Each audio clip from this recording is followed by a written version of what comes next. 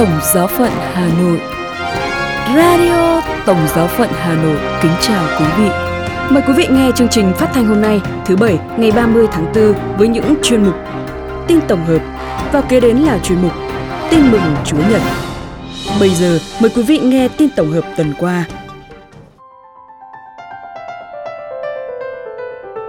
Cùng điểm lại những hoạt động đáng chú ý liên quan đến Đức Thánh Cha Francisco và những sự kiện nổi bật khác trên toàn thế giới trong tuần thứ tư của tháng 4 năm 2022 sẽ có trong buổi tối hôm nay.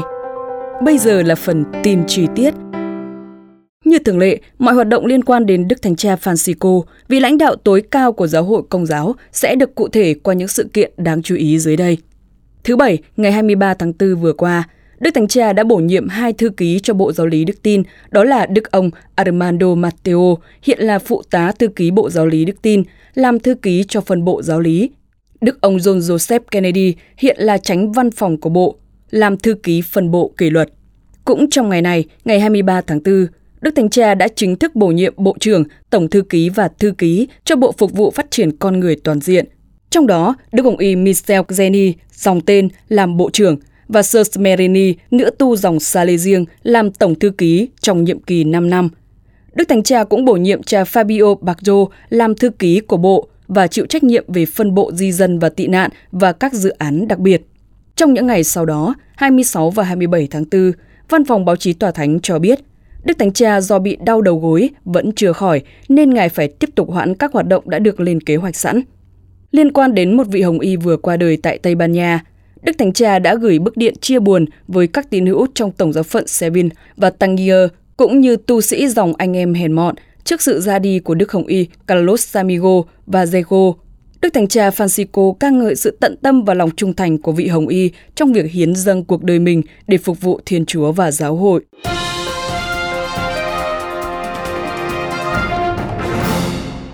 Tiếp tục với những hoạt động đáng chú ý khác tại các giáo hội trên toàn thế giới.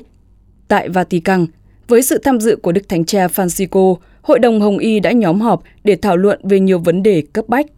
Trong đó, chiến tranh ở Ukraine, biến đổi khí hậu và vai trò của phụ nữ trong giáo hội là một trong những chủ đề thảo luận cấp bách hàng đầu tại phiên họp tuần này của Hội đồng Hồng y. Các Hồng y cũng thảo luận về vấn đề biến đổi khí hậu và cuộc họp COP27 sắp tới dự kiến diễn ra tại Ai Cập vào tháng 11. Bên cạnh đó, Hội đồng cũng thảo luận về hoạt động ngoại giao và vai trò của các sứ thần Tòa Thánh. Mỗi vị Hồng y cũng báo cáo về tình hình chính trị xã hội và giáo hội ở các châu lục, giải quyết các vấn đề hòa bình, sức khỏe, nghèo đói cũng như các mối quan tâm chính trị và thách thức mục vụ. Tại Mexico, Đức Hồng y Pietro Parolin, Quốc vụ Khanh Tòa Thánh, đã tới thăm đất nước này để kỷ niệm 30 năm tái lập quan hệ ngoại giao với Tòa Thánh và cử hành thánh lễ khai mạc Đại hội đồng Giáo hội Mexico lần thứ nhất. Các đức giám mục Mexico đang tập trung vào phiên họp toàn thể kết thúc vào ngày 29 tháng 4 và vào hành trình hiệp hành của giáo hội. Cũng là trọng tâm của Đại hội đồng Giáo hội Mexico lần thứ nhất được tổ chức song song. Ngày 27 tháng 4, một hội nghị học thuật cũng được tổ chức nhằm kỷ niệm 30 năm thiết lập quan hệ ngoại giao Tòa Thánh Mexico. Tại Việt Nam, từ ngày 25 đến ngày 29 tháng 4 năm 2022, Quý Đức Cha Hội đồng Giám mục Việt Nam đã quy tụ về giáo phận Thái Bình để tham dự Hội nghị thường niên kỳ 1 năm 2022. Trong 3 ngày làm việc, hội nghị đã lắng nghe Đức Tổng giám mục Marek Zelensky, đại diện Tòa Thánh, thông tin về các đề mục ưu tiên và các chương trình sắp tới của giáo hội tại giáo triều, cũng như những việc liên hệ đến đời sống giáo hội tại Việt Nam. Đón nhận những câu trả lời từ Đức ông Thứ trưởng Ngoại giao Miroslav Stanislav Wachowski và Linh mục Hàn Huyền Tech, viên chức Bộ Loan báo Tin mừng cho các dân tộc khi Hội đồng Giám mục đã nêu ra. Thứ đến, hội nghị đã lắng nghe các giáo phận có những bận tâm chung và góp ý chỉ dẫn. Tiếp nhận các đóng góp chuyên môn của các ủy ban và định hướng một số việc sắp tới. Bên cạnh đó, hội nghị đã nghe trình bày và chia sẻ về tiến trình xin phong chân phước và phong thánh cho hai đức cha François Pauli và đức cha Pierre Lambert de la Motte. Hội nghị cũng trao đổi thông tin chuẩn bị cho đại hội lần thứ 15 của Hội đồng Giám mục Việt Nam sẽ được tổ chức tại Hà Nội từ ngày 10 đến ngày 14 tháng 10 năm nay. Ngoài ra, hội nghị đã chấp thuận cho phép sử dụng bản văn phụng vụ tiếng Serai theo thỉnh cầu của giáo phận Kon Tum, tiếp nhận tài liệu và văn bản của Ủy ban Giáo sĩ Hội đồng Giám mục để tiến hành thủ tục thành lập và xây dựng cơ sở, chia sẻ kinh nghiệm và phương pháp tổ chức tiến trình Thượng hội đồng Giám mục Thế giới ở cấp giáo phận, giao cho Ủy ban Giáo lý Đức Tin, Hội đồng Giám mục chuẩn bị thông cáo về nhóm trừ quỷ tại Bảo Lộc thuộc giáo phận Đà Lạt.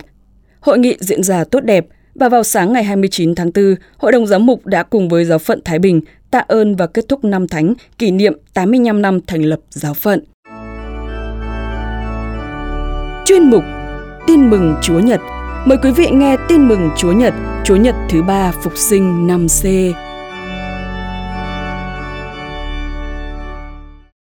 Tin mừng Chúa Giêsu Kitô theo Thánh Gioan. Khi ấy, lúc các môn đệ đang ở bờ biển Tiberia, Chúa Giêsu lại hiện đến. Công việc đã xảy ra như sau: Simon Phêrô, Tô-ma cũng gọi là Đi-đi-mô, Nathanael quê tại Cana xứ Galilea, các con ông Giê-bê-đê và 2 môn đệ khác nữa đang ở với nhau. Simon Phêrô bảo: "Tôi đi đánh cá đây." Các ông kia nói rằng: "Chúng tôi cùng đi với ông." Mọi người ra đi xuống thuyền, nhưng đêm ấy các ông không bắt được con cá nào. Lúc rạng đông, Chúa Giêsu hiện đến trên bờ biển, nhưng các môn đệ không biết là Chúa Giêsu. Người liền hỏi: "Này các con, có gì ăn không?" Họ đồng thanh đáp: "Thưa không." Chúa Giêsu bảo: "Hãy thả lưới bên hữu thuyền thì sẽ được." Các ông liền thả lưới và hầu không kéo nổi lưới lên vì đầy cá. Người môn đệ Chúa Giêsu yêu liền nói với Phêrô: "Chính Chúa đó." Simon Phêrô nghe nói là Chúa, liền khoác áo vào vì đang ở trần, rồi nhảy xuống biển. Các môn đệ khác chèo thuyền vào và kéo lưới đầy cá theo, vì không còn xa đất bao nhiêu, chỉ độ 200 thước tay. Khi các ông lên bờ, thấy có sẵn lửa than, trên để cá và bánh. Chúa Giêsu bảo: "Các con hãy mang cá mới bắt được lại đây." Simon Phêrô xuống thuyền kéo lưới lên bờ. Lưới đầy toàn cá lớn, tất cả được 153 con. Dầu cá nhiều đến thế, nhưng lưới không rách. Chúa Giêsu bảo rằng: "Các con hãy lại ăn." Không ai trong đám ngồi ăn dám hỏi ông là ai, vì mọi người đã biết là Chúa. Chúa Giêsu lại gần, lấy bánh trao cho các môn đệ. Người cũng cho cá như thế. Đây là lần thứ 3 Chúa Giêsu đã hiện ra với các môn đệ khi người từ cõi chết sống lại. Vậy khi các ngài đã điểm tâm xong, Chúa Giêsu hỏi Simon Phêrô rằng: "Simon con ông Gioan, con có yêu mến thầy hơn những người này không?" Ông đáp: "Thưa thầy, có. Thầy biết con yêu mến thầy." Người bảo ông: "Con hãy chăn dắt các chiên con của thầy." Người lại hỏi: "Simon con ông Gioan, con có yêu mến thầy không?" Ông đáp: "Thưa thầy, có.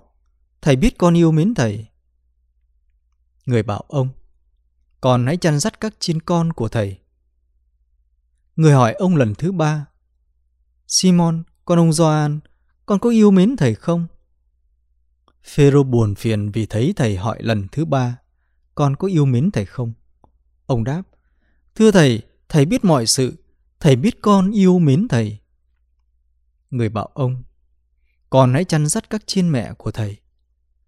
Thật thầy bảo thật cho con biết, khi con còn trẻ, con tự thắt lưng lấy và đi đâu mặc ý. Nhưng khi con già, con sẽ giang tay ra, người khác sẽ thắt lưng cho con và dẫn con đến nơi con không muốn đến." Chúa nói thế có ý ám chỉ Phêrô sẽ chết cách nào để làm sáng danh Thiên Chúa. Phán những lời ấy đoạn, người bảo ông: "Con hãy theo thầy." Đó là lời Chúa. Radio Tổng giáo phận Hà Nội xin chào và hẹn gặp lại.